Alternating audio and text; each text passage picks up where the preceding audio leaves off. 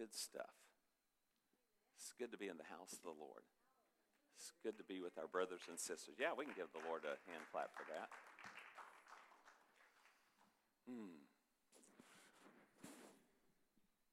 At the end of this month, we'll baptize. And I always forget to tell us about baptism, but the last Sunday of every month, we have a baptismal service.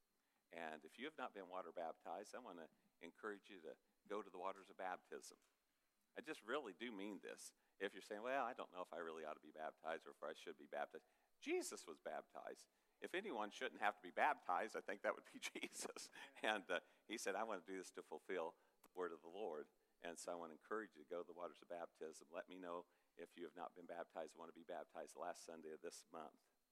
Also, we have some prodigals that have returned. Jennifer and Chloe and Heidi and Aunt Patty. Hi there. Thank you for being here. All the way from Alabama, up north. They haven't even got an Alabama accent yet either. Isn't that interesting? She's working on one. Chloe's working on one. Okay. Good to see you guys. Amen. Is Karen Russell here today?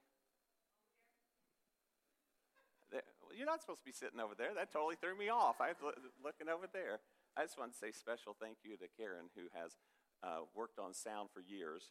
She tried to retire once, but we brought her out of retirement, and I don't know how, probably went 5 more years after she tried to retire, but she has officially retired from sound and not retired from serving in the church, though, so she's going to be doing other things. And so, Karen, thank you very much for all your years of service. Amen. Amen. Thank you, Calvin, for allowing her to come in early, where you had to get up without biscuits and gravy and her fine cooking in the morning. So thank you. Amen. Okay. Well, we're going to go to the Word. I want us to pray. I like for us to receive the responsibility we have for the Word of God. The Lord says we're to be good hearers, and if we don't hear well, it affects us. So we want to hear well. So, Lord, we thank you for your Word. You've given us hearing ears. We believe we have that by the Holy Spirit. And we would ask that you would teach us today, Holy Spirit. The word says we need no man teach us, no person teach us. We know you gave teachers to the body of Christ, but ultimately you have to teach us or it doesn't take root. And so we say, Holy Spirit, teach us this morning as we go to the word. In Jesus' name, amen. Amen. Acts chapter 1, verse 5, Jesus said, John the Baptist baptized you with water, but said in a few days, you're going to be baptized with the Holy Spirit. So I decided to steal that title for my message today, the baptism with the Holy Spirit. I was just looking out here too. I know they weren't gone real long, but it's good to have you guys back from. They were just suffering for Jesus all over the Greek islands and all those places. So, and it looks like they need to get a little sun, though, don't you think? I mean, they're looking a little pale there. Well, welcome back. Glad you had safe journeys. Jesus told us we're going to be baptized with the Holy Spirit, so that's what we're going to talk about. Jesus' line, baptized with the Holy Spirit. There was a guy named Andy Eddington, and Andy was a president of a college in I think it was Dallas, Texas. And he had a calling on his life that he wanted to minister to prisoners on death row. And so he would go to prisons, and especially death row prisons, and minister to the prisoners. And he would take folks with him on occasion. One of his buddies, Pastor Tom, was along with him. And on their way back to Dallas, they stopped at a little Greasy Spoon, a little mom and pop restaurant. And Andy loved sugar in his coffee. And so the waitress gives him some coffee, and it has a little sugar bowl there. I don't know if you've ever been in a little mom and pop with a sugar bowl instead of the packets. And so Andy took his teaspoon, dug in one heaping and put it in, dug in a second one and put it in, dug in a third one and put it in. And he looked up at his waitress and said, we're going to need a little more sugar here. And she said, in her best Texas twang, honey, you stir up the sugar you got, and I'll think about bringing you some more. And I thought about that, and I thought, kind of reminds me of God. We need to stir up what we have. But the good news is God doesn't look at us sideways like, I don't know if I want to give you more. He says, I'm happy when you say more. God's all fine for us wanting more. Well, as we talk about the baptism with the Holy Spirit, I was raised in a church that never addressed this topic. I want to make that clear. Never. We never talked about it.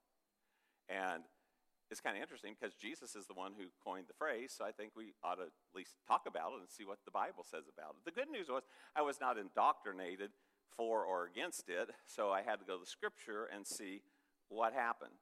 Because I would have some encounters with God as a young person that I'd think, what went on here? I got supernaturally healed by God one night after a ball game, and I wasn't taught about the supernatural healing of God, but I was supernaturally healed by God, and I remember thinking, I got to figure out what's going on here. So I would start digging into the Scripture, and that's what we're going to do. We're going to look at the Scripture and see what the Bible says on these topics. And I really encourage you, always go to the Word of God. Now, you and I are prone to think, well, Grandpa believed this, or I read a book about that. Let's just go with the Bible. It's a really faithful book, and see what the Bible says on these kind of topics. So the baptism with the Holy Spirit. Now, there's a question that we kind of grapple with when we talk about the Holy Spirit, and that is, who has the Holy Spirit? I mean, do just Pentecostals and charismatics have the Holy Spirit? By the way, if you say, I'm not sure what a Pentecostal and a charismatic is, I'll give you a real loose definition here. Pentecostals typically believe that there is the baptism with the Holy Spirit. The evidence that you received is that you would pray in tongues, and they believe in the gifts of the Holy Spirit. And typically, not always, but Pentecostals typically have a belief system of certain clothing styles and no makeup for the ladies or jewelry or whatever. Not all, but for the most part. And charismatics tend to believe all that except no rules for dress code or makeup or jewelry or anything like that. So are they the only ones that have the Holy Spirit? And I want to say this too. Let's not be fearful about the topic. Let's just dig into it and I think we're in a better place than we were 30 years ago where people were kind of, I don't know about this topic. But again, Jesus said it, so let's dig in and see what the Bible says about it. As it's absolutely fascinating. It's absolutely intriguing. It's interesting. It's supernatural. I mean, it ought to pique our attention and say, what is Jesus talking about when he says, in a few days you will be filled or baptized with the Holy Spirit? So who has the Holy Spirit? Let's see if we can figure that out. Ephesians 1:13, written by a guy named Paul, who wrote more books of the New Testament than anybody. You'll see him throughout the book of Acts, dealing with this concept of the baptism with the Holy Spirit. You'll see him teaching it in churches, and probably his most in-depth teaching is in Corinthians. And here in Ephesians, this guy writes this, Paul, in him, Jesus, you also trusted. So these people have trusted in Jesus. After you heard the word of truth, the gospel of your salvation, in whom also having believed, so they've believed. That's the key word in the New Testament for a Christian. How we would call people Christians is believe or believer. And you have believed, you were sealed with the what? Holy Spirit of promise. In 2 Corinthians 1:21 and 22. Now does God, who makes both us and you stand firm in Christ, he anointed us, set his seal of ownership on us, and put his Holy Spirit, it's capital S, so it's Holy Spirit, put his Spirit in our hearts as a deposit, guaranteeing what is to come. So biblically, when we become Christians, we have the Holy Spirit. So you say, well, if we got the Holy Spirit, then what's all this talk about this baptism with the Holy Spirit? I mean, you just said we have the Holy Spirit, so what's this all about? Well, some would say that no one in the Bible ever had the Holy Spirit until the day of Pentecost, and that the Holy Spirit was poured out on the day of Pentecost. After the Holy Spirit was poured out on the day of Pentecost, then everyone at conversion, at becoming Christians, then would have the Holy Spirit. But there's a problem with that. The problem is, that's not biblically true. Now, that's a big problem.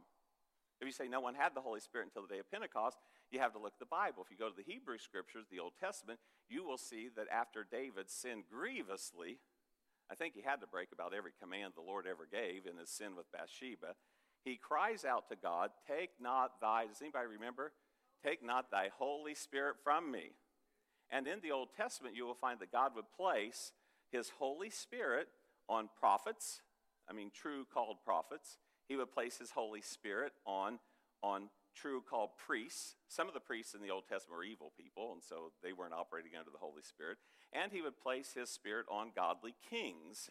And so the Holy Spirit would be on prophets and priests and kings which is a whole beautiful another sermon, which I'm not going to preach today, but how in Christ we have this anointing, this prophet, priest, kingly anointing that resides in us as Christians.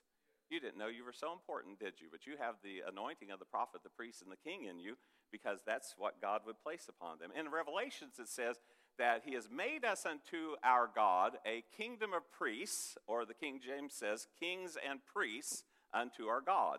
So there's a certain royal power and privilege that believers have and that we carry in humility, knowing that it 100% is from the Holy Spirit, not from us. Then we look at these disciples.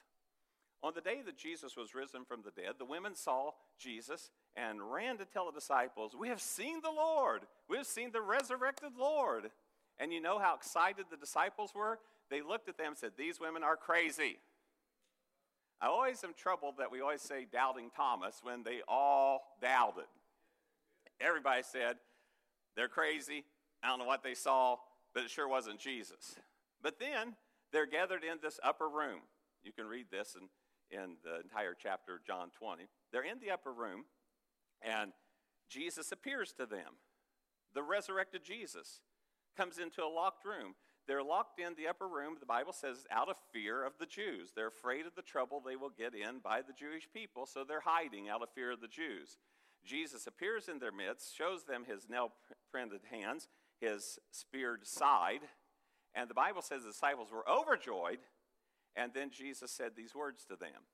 He said to them in John 20, 21 and 22, "Again Jesus said, 'Peace be with you. As the Father has sent me, I am sending you.' And with that he breathed on them and said, 'Receive the Holy Spirit.'" I think they received the Holy Spirit. I don't see any passage there where Jesus said, "Wow, I thought that would work," but it must not have worked. No, he breathed on them. The imagery there is so beautiful, too, of Jesus exhaling and then inhaling and receiving the Holy Spirit in them. And by the way, it's not a doctrine that I teach that the Holy Spirit will appear to you and he will breathe on you and then you will inhale. But the imagery is there of an exhale and an inhale, which is the same imagery of the Word of God. The Word of God is inspired or God-breathed. It's like the pages of Scripture exhaled into our lives, and as we read it and take it in, we inhale the power of His Word. And so here, He said, "Receive the Holy Spirit."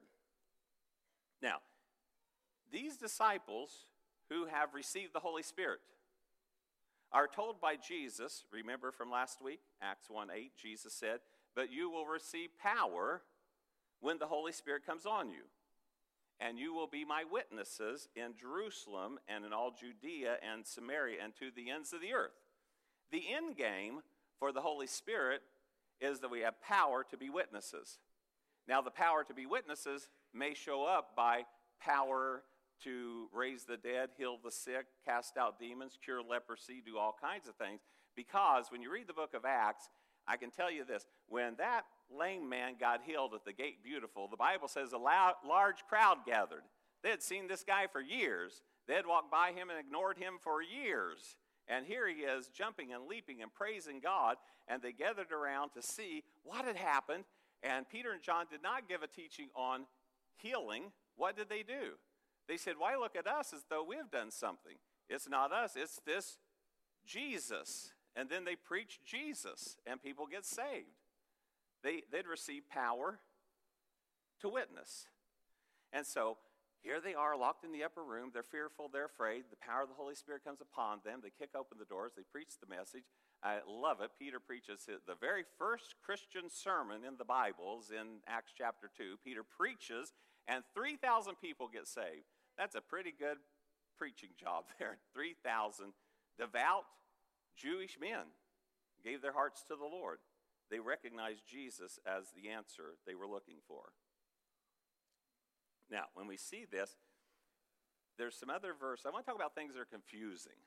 I think a lot of things in the Bible are confusing. I'm very serious about this because you and I, talking me and you too, we have a tendency to go to Scripture like this.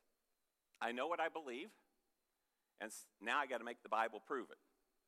And when we run into scriptures that are kind of against what we believe, we got to kind of twist them and move them and try to make them work for us, because we're going first with the approach, I believe this, and now I want the scripture to support it. We all struggle with that. What we have to do is humbly come before the scriptures and say, hold it. Lord, if your word is contrary, different than what I believe, then I'm going to change my belief system. I can tell you that I jokingly, but then seriously say too, that the Bible has ruined more good sermons for me.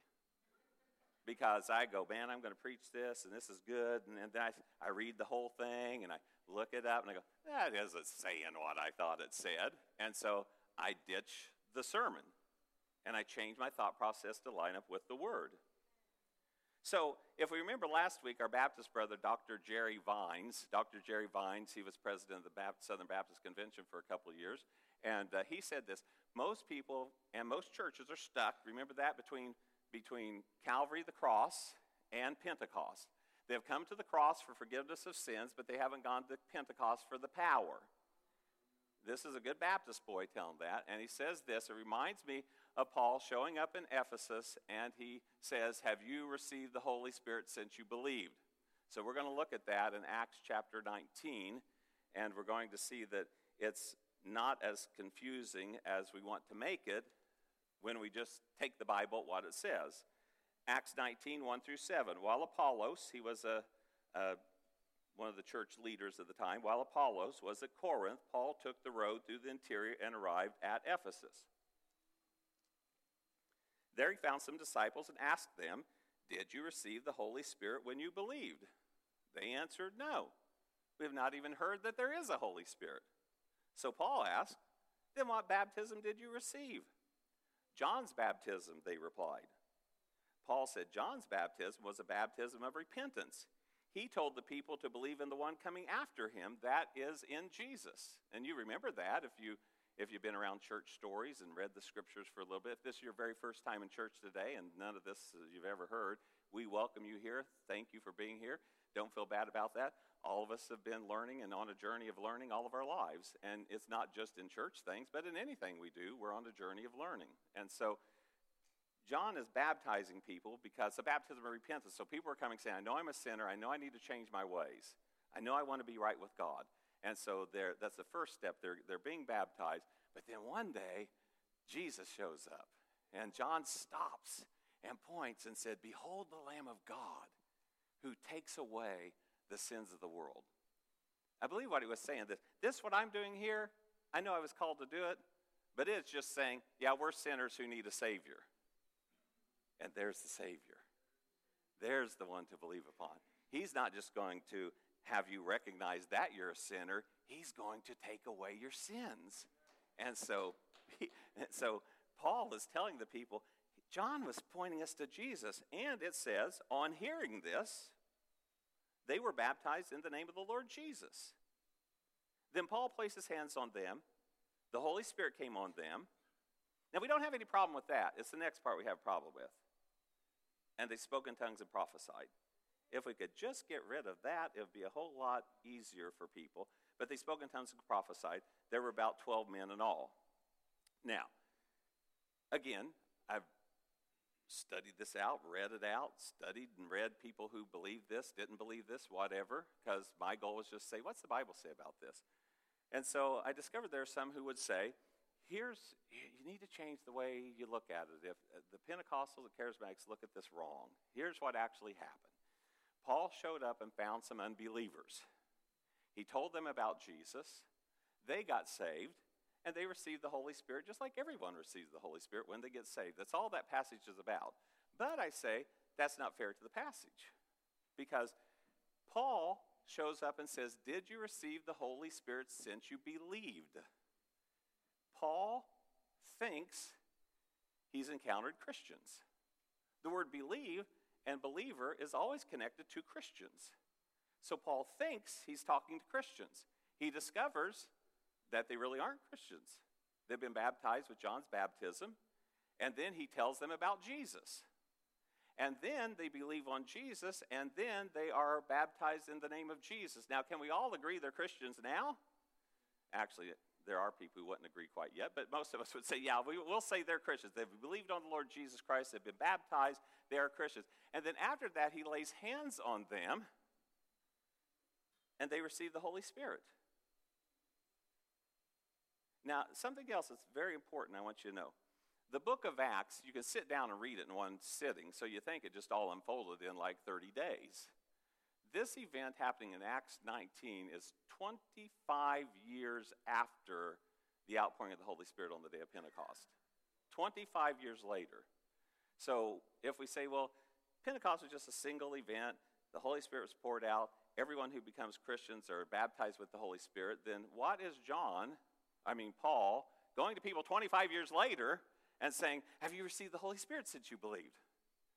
And then when they go, we didn't know there was one. Well, you should know Jesus. They say, we want to know Jesus. We are baptized in Jesus' name. Then he lays hands on them, and they receive the Holy Spirit. The Holy Spirit comes upon them. That's what the Bible says.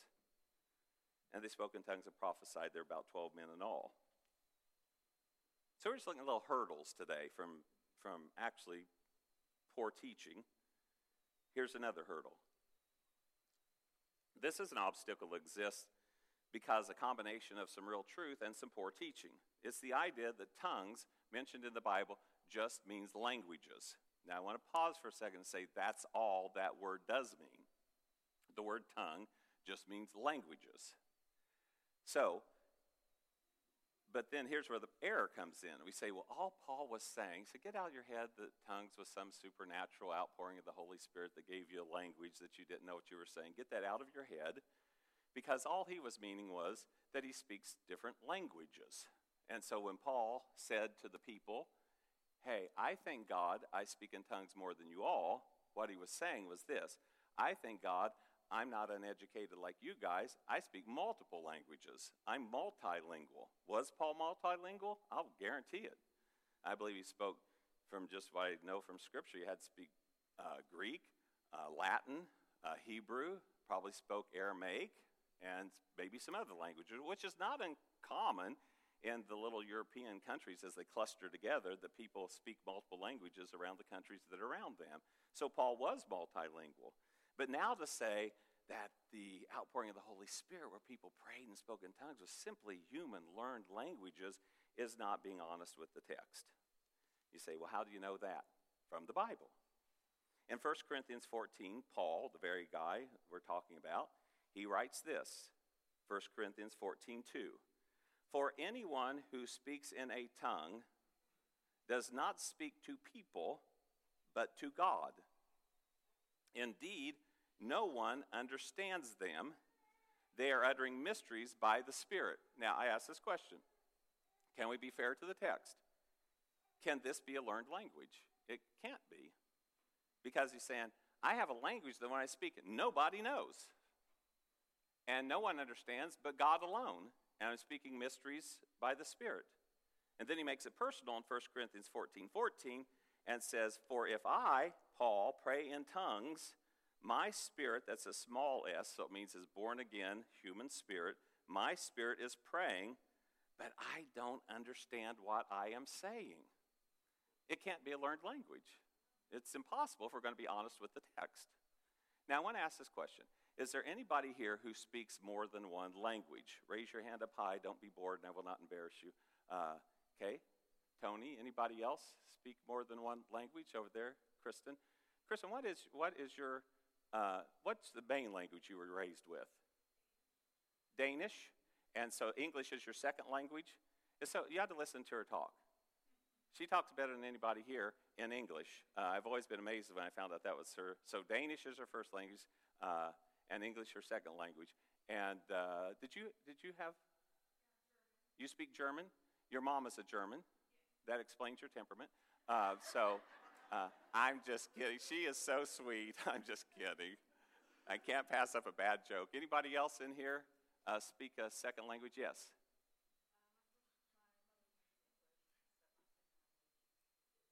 Spanish, okay. Why is it all girls who can speak two? Oh, no, Tony had one too. What's your second language? Spanish. So Spanish. I speak two languages. A lot of people don't know that. I'm fluent in two languages. Of course, English is one. The second's Kentuckian. And it took me a few years, but I learned the language. I married a Kentuckian, so okay. Relax, everyone. Whew. Now, if I ask any of you who speak multiple languages, when you speak that other language, do you know what you're saying? Your answer is, of course I do. Of course I do. When I'm speaking it, I know what I'm saying. So it's illogical to say these are only learned languages, because when you learn a language and you speak it, you know what you're saying. Here Paul says, I'm speaking in some kind of language that I don't even know what I'm saying. I'm praying through my spirit, but my understanding is unfruitful, the King James says, or I don't know what I'm saying. So we have to be honest with the text. Now, here's the trouble. You may think, I don't like being honest with the text because then it makes me grapple with more stuff. Well, join the club, because that's been my whole life, grappling with stuff, looking, well, what does the Bible say about it? And looking at what the Bible says. So, was Paul multilingual? Yes. Did he speak in what the King James inserted the word unknown tongues, which actually gives clarity? Yes. And at one point in the love chapter, Paul says, if I speak in the tongues of men or of angels, there's languages around, but have not love, I'm nothing. So what are some other non-biblical thoughts on Jesus saying, you're going to be baptized with the Holy Spirit? Over the years, if I sought this out and studied and talked to people from all different perspectives, I've had people tell me these things. Well, the Corinthians were a mess. So, just read 1st and 2nd Corinthians. The Corinthians were a mess. And so then they credit their mess to the baptism with the Holy Spirit and the gifts of the Spirit, which the Bible never says you're a mess because of this. In fact, Paul actually is teaching them how to move in the gifts of the Spirit in a way that is good and right. They were a mess because, like most of us, we come to Jesus out of whatever world we were in. And Corinth was a very avant-garde, worldly, carnal, fleshly, culture like all cultures without Jesus. And so they came to Jesus, and they're a mess, and so they're growing. And so today you may be here and say, I feel like I'm a mess. That's okay. We're growing. We keep growing. And so the Word of God begins to train us and equip us and tell us, stop this, start this, do this. And so we start humbly submitting to it, and then our lives begin to be transformed. So they were being transformed. One of the most beautiful chapters in the Bible on love is found in Corinthians, 1 Corinthians 13, but none of us would say, oh, it's that love thing that's messing up the Corinthians, let's throw it out. No, we would say love's a good thing. There's topics like, well, gosh, Tracy, this is controversial, and people look at it differently, so I just think it'd be better if we just ignored it and we didn't talk about it, which is the stance of probably a high percentage of churches, just to ignore it because it can be controversial. But I say, what if it is controversial? I think we need to grow up and learn how to have controversial conversations. And even if we get to the end and we see things differently, it's okay. Let me tell you, there's a couple famous pastors. One passed away this past year, Jack Hayford. Jack Hayford he's went on to be a pastor of a Foursquare church, which is a Pentecostal denomination. He writes books on the beauty of spiritual language, praying in the Spirit. He had a very dear friend whose name is John MacArthur Jr. John MacArthur Jr. writes books that are anti-charismatic and Pentecostal. And they had a friendship. And I was in a meeting with about 30 people, and Jack Hayford was talking about this, and he said, we're true friends, not just casual acquaintances. We do lunch or breakfast at least once a month together and enjoy our fellowship. And Jack Hayford was a very brilliant, intellectually brilliant man, and John MacArthur Jr. is a very intellectually brilliant man. So they had a respect for one another. And Jack said that John would tell him sometimes, man, Jack, I don't know if you've been listening to my broadcast this week, but it'd be an anti-charismatic Pentecostal broadcast. And Jack would say, yeah, I've caught a few of them. And he would look at him and say, Jack, when I talk about those charismatics and Pentecostals, I'm not talking about you. And I always thought that was funny. It's like, I love you, so you're okay, but those other people. And of course, he was even head of the Foursquare denomination for a long time. So, you know what? I would get flyers every now and then for different conferences around, and I got one time that Jack Hayford was having a conference at his church. And guess who one of the keynote speakers was? John MacArthur Jr. I thought, thank you. There's hope that we can love one another and not even agree on every topic. We can love one another. So, It may be controversial, but I think we should dig into it and come up with our decision. There's another thing that I always think about. Did you know water baptism is controversial? You know, there's lots of different opinions and beliefs on water baptism. Some people believe water baptism is insignificant, and who cares? They've studied it out, and that's their conclusion. It doesn't matter. Other people say water baptism is so significant that if you're not water baptized, you won't go to heaven. In fact, two different groups believe that there's even a certain thing that has to be spoken over you. And by the way, water baptism can be sprinkling in some churches, can be pouring in others, can be full immersion, which is what we do all the way under. And when you are baptized, these words have to be spoken over you. I baptize you in the name of the Father, Son, Holy Spirit, or it wasn't a good baptism. Or, no, this has to be spoken over you. I baptize you in the name of Jesus, or it's not a good baptism. Some people believe you have to be baptized in running water. I had a gal who was getting ready to be baptized one time years ago, and she said, I'm just uncomfortable getting baptized in a baptismal tank. And I said, why is that? And she said, I think it has to be in a stream where there's running water because that washes your sins away. Now, she had been taught that. I hope you know that Jesus washes our sins away, not the dirty creek we're getting baptized in. It's Jesus. And so I just got a goofy personality, so I said, you know what? I said, when you're done being baptized here, we're gonna hit the plunger on that thing, and it's all gonna wash right away. And she looked at me and said, okay. I thought, I was just being silly, but I thought, okay, it helped her know it was all gonna go down the drain somewhere. Okay. Do you know this, that there are I read about this good German group that the proper way to be baptized is 3 times forward. You know, you got to be dunked 3 times forward for it to be a legitimate baptism. I don't know why. I never could figure out why it was 3 times forward. So there's all kinds of controversy. But people end up studying, looking at it, reading the Bible, doing this and that, and determining, wow, here's what we believe about water baptism, and I think we should do the same thing with the baptism with the Holy Spirit. Now, I understand some people say that the baptism of the Holy Spirit and the gifts of the Spirit have passed away. And they were taught that, and they were taught that. And here's the scripture that is used to teach that. It's found in 1 Corinthians 13, 8 through 12. Verse 8, love never fails. And whether there are prophecies, they will fail. Whether there are tongues, they will cease. Whether there is knowledge, it will vanish away. For we know in part means our knowledge is partial, and we prophesy in part. Our prophecies are not flawless. But when that which is perfect has come, then that which is in part will be done away with. And the teaching is there we have the Bible. So now that we have the Bible, you know, prophecies, tongues, knowledge, all that, we don't need that anymore because we have this. But if you press the point and say, okay, so we don't need prophecy anymore, so we can ditch the prophecies in the book of Revelation, oh no, now we need those. So we're going to get rid of tongues. So yeah, we'll get rid of those. And so we're going to get rid of all knowledge. Well, no, we need knowledge. So it's real confusing about what leaves and what stays. But it's the word, they say. But let's read on.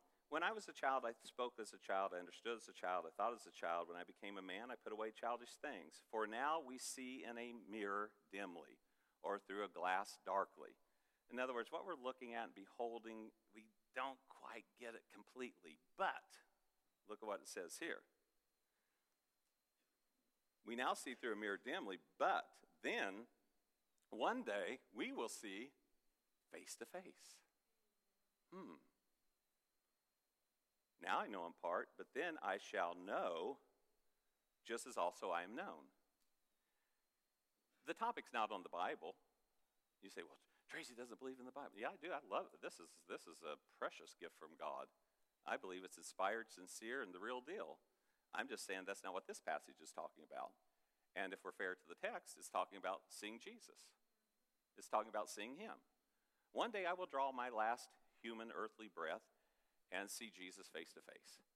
Or he will come again, I will see him face to face. And when that happens, when I get absorbed in the life of God, I love how Corinthians says that we don't even die. It says our mortal life gets swallowed up by the life of God. When I get swallowed up by the life of God, I will know all things as I am fully known. I won't have to have partial knowledge. I won't have to have incomplete prophecies. I won't have to have a a tongue or an interpretation of tongues or the gifts of the Spirit. I won't have to have any of that. I'm face to face with Jesus.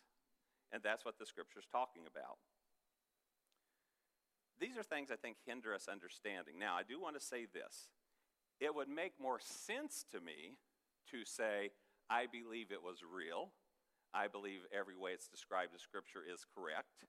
And I believe there's one day where it diminished and then disappeared. You won't find that in the Bible, but that makes more sense to me than the other stuff like, well, Paul wasn't talking about tongues that no one understood. He was just multilingual. I think that's a silly answer. I think most of the answers are silly. The only thing that would make a little bit of sense to me is saying that it's passed away. The problem I have with that is I can't find anywhere in the Bible where it says it passed away. And this stuff that's supposed to pass away, Paul's still ministering in it 25 years later. But then they say, well, that was the great apostle Paul. And we only had those 12 apostles. But I encourage you to read through the book of Acts, and you'll find, wow, there's all kinds of apostles. Do you know there's all kinds of apostles in the book of Acts? There's prophets in the book of Acts. There's things in the book of Acts going on that we want to just close our eyes to. Now, we may want to close our eyes to it because we've had bad experiences with it. You know there's people not in church today because somebody, and this is not about the Holy Spirit, somebody just, badgered them nonstop about how mad God was at them and how God hated them and how they better get their act right with God. And they got such a complex that God hates me so much, is so mad at me. It was less painful to stay away from church. I don't want people to quit preaching about hell or quit proclaiming the gospel. I just like for us to do it correctly and line it up with the Word of God and do it with passion and compassion. It was said of Benjamin Franklin, said this of George Whitefield, the great revivalist in the early forming of our nation. He said, I like George Whitefield because when he preaches hell, he preaches it with a tear in his eye. I said, that's how we preach hell, with a tear in our eye. Not like God's going to get you, but you need to escape this. So these are things that can hinder us, and I want to encourage us to just go, what's the Word of God say? And if you heard stuff today where you say, I never even heard any of that before, then check it out, dig it out. You know what Paul said? The Bereans were more noble than the other churches I preached at, because when I would preach something that was new to them, they'd go, well, I don't know about that. And so then they would grab the Scriptures and they would dig into it to see if the things that Paul said was true. And so I encourage you to dig into the Scripture. I also want to challenge you, if you've got any questions, you can contact me. It's interesting because I mention this a few times a year. I don't think anyone ever contacts me, which either it tells me one of a couple things. One, I'm just so incredible that I've done such a flawless job. Or two, you slept through the whole thing, and you're like, what'd you talk about last week? But I think we've got a slide for that. Let people know what the email address is. You can email me. And I've had some trouble with emails getting through, so if you don't hear back from me within, 4 years, now within 48 hours, let me know, because either my email didn't get through to you or yours didn't get through to me. So we're going to talk about an action item here in a second before we go to communion. But I want to quote this great Reformed preacher. Martin Lloyd-Jones held down the prestigious pulpit of Westminster Chapel in London, England, and he was a Reformed preacher. And towards the end of his ministry in life, which was actually, by all standards, his peak of his ministry, he got before his congregation and said, I'm going to butcher the quote, but you'll get the idea. He said, I want to ask you a question. Have you been baptized of the Holy Spirit? And he said, or I don't care what you call it, which I don't care. We say baptized with the Holy Spirit, baptized in the Holy Spirit, filled with the Holy Spirit. Okay. He said, I don't care what you call it, but have you received the power of the Holy Spirit? And they say, I know you're all from Reformed theology like me, and you're saying to yourself, I got all the Holy Spirit at conversion when I gave my life to Jesus. And he said, then I have another question to ask you. If you got all that there was of God and the Holy Spirit at your conversion, he said, where in God's name is it? And I thought, okay, well, that's a challenge. Where is it? We need to receive the power of the Holy Spirit. So here's our action item. Ask Jesus to baptize you with the Holy Spirit. You say, oh, I'm afraid if I ask, he might do it. Well, that's possible. It's possible. Ask the Holy Spirit to baptize, or ask Jesus to baptize you in the power of the Holy Spirit. And I'm telling you what, the end game, it's not for, not that we don't want to pray and minister in power. That is part of it. But ultimately, it's that we have a witness that points people to Jesus. Everybody's got a lot of talk about what their religion is all about. But Paul at one point said, I came to you not with fancy words and persuasive language.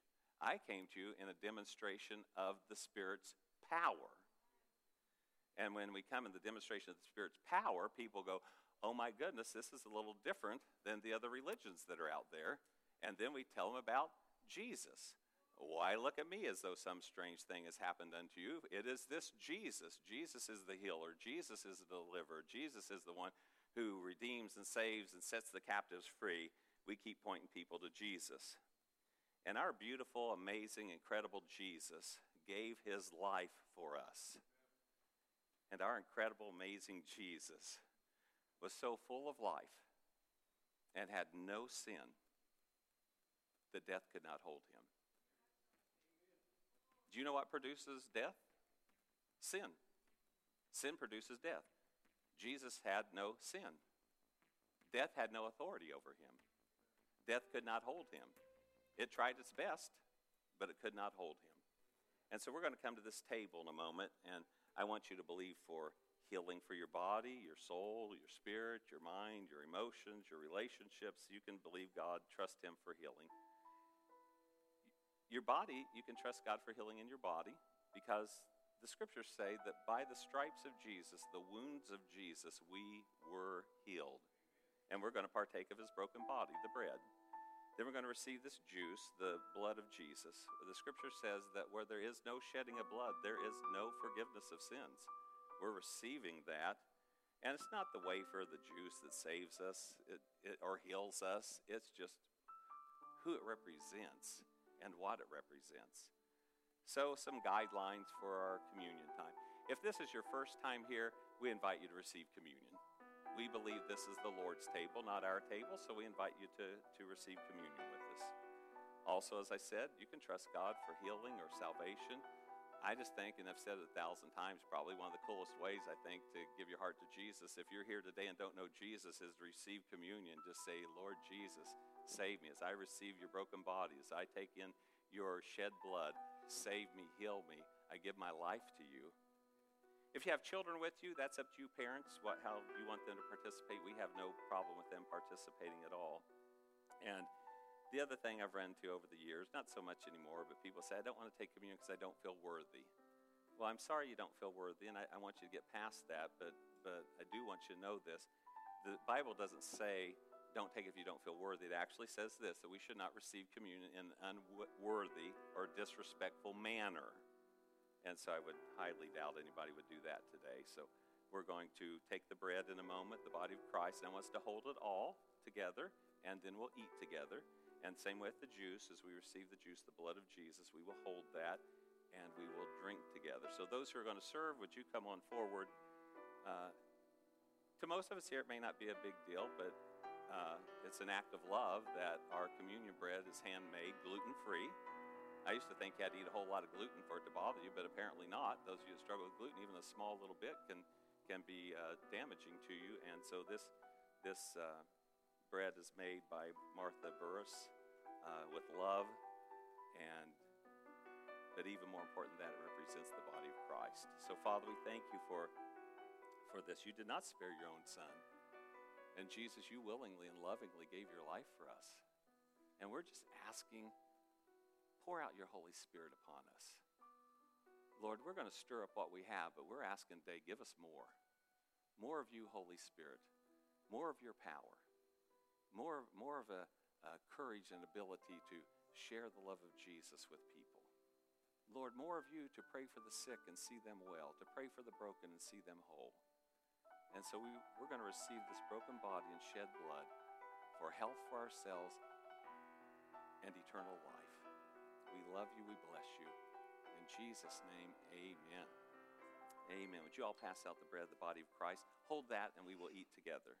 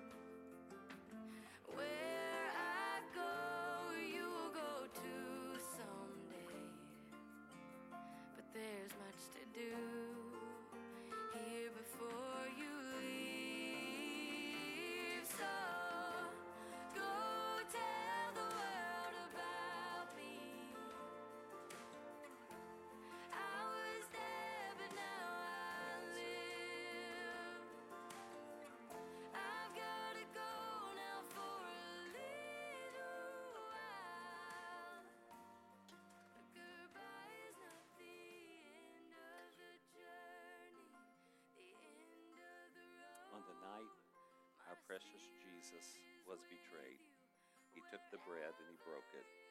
And he said, "This is my body, which is broken for you. Let's eat, remembering the Lord Jesus."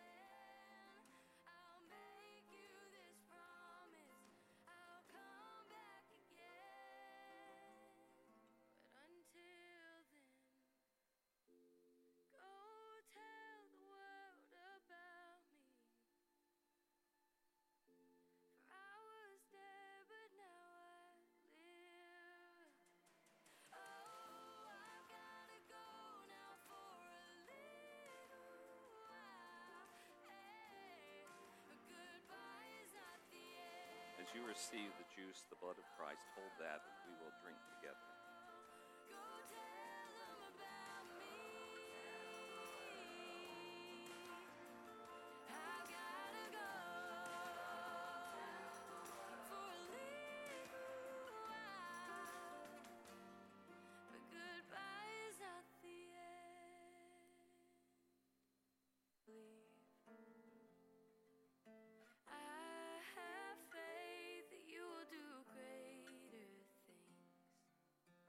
It's my time to go, but before I leave, go tell the world about me. I was dead, but now I live. I've gotta go now for a little while, but goodbye is not the end. Don't forget the things that I taught you. I've conquered death and I hold the keys. Where I go, you'll go too someday. But there's much to do here before you leave. So go tell the world about me. Thank you, sir. I was dead, but now I live. I've gotta go now for a little while. Goodbye is not the end of the journey, the end of the road. On the night Jesus was betrayed, he took the cup and he blessed it. He said, "This is a cup of a new covenant, a new agreement in my blood." And he told us to drink and remember him. Let's drink remembering the Lord Jesus. Thank you,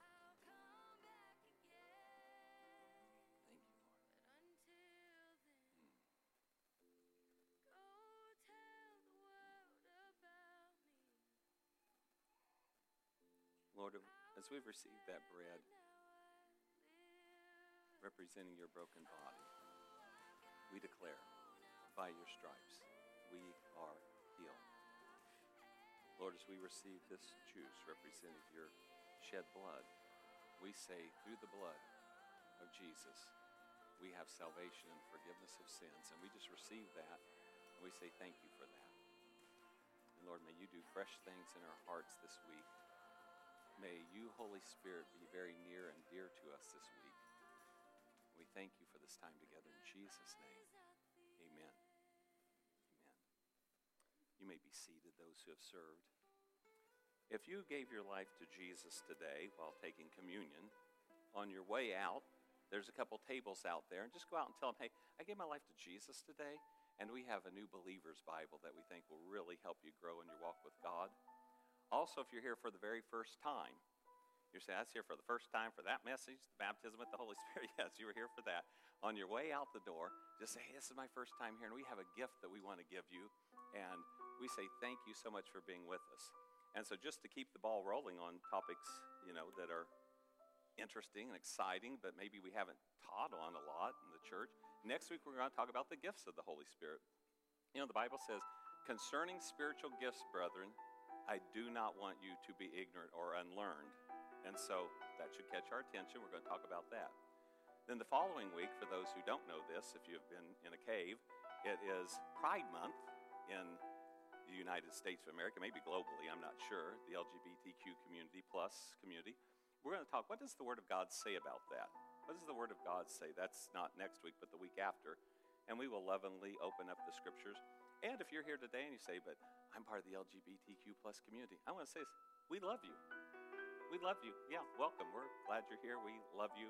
And we're going to look at what the Word of God says on that topic as well. Okay, so let's stand to our feet.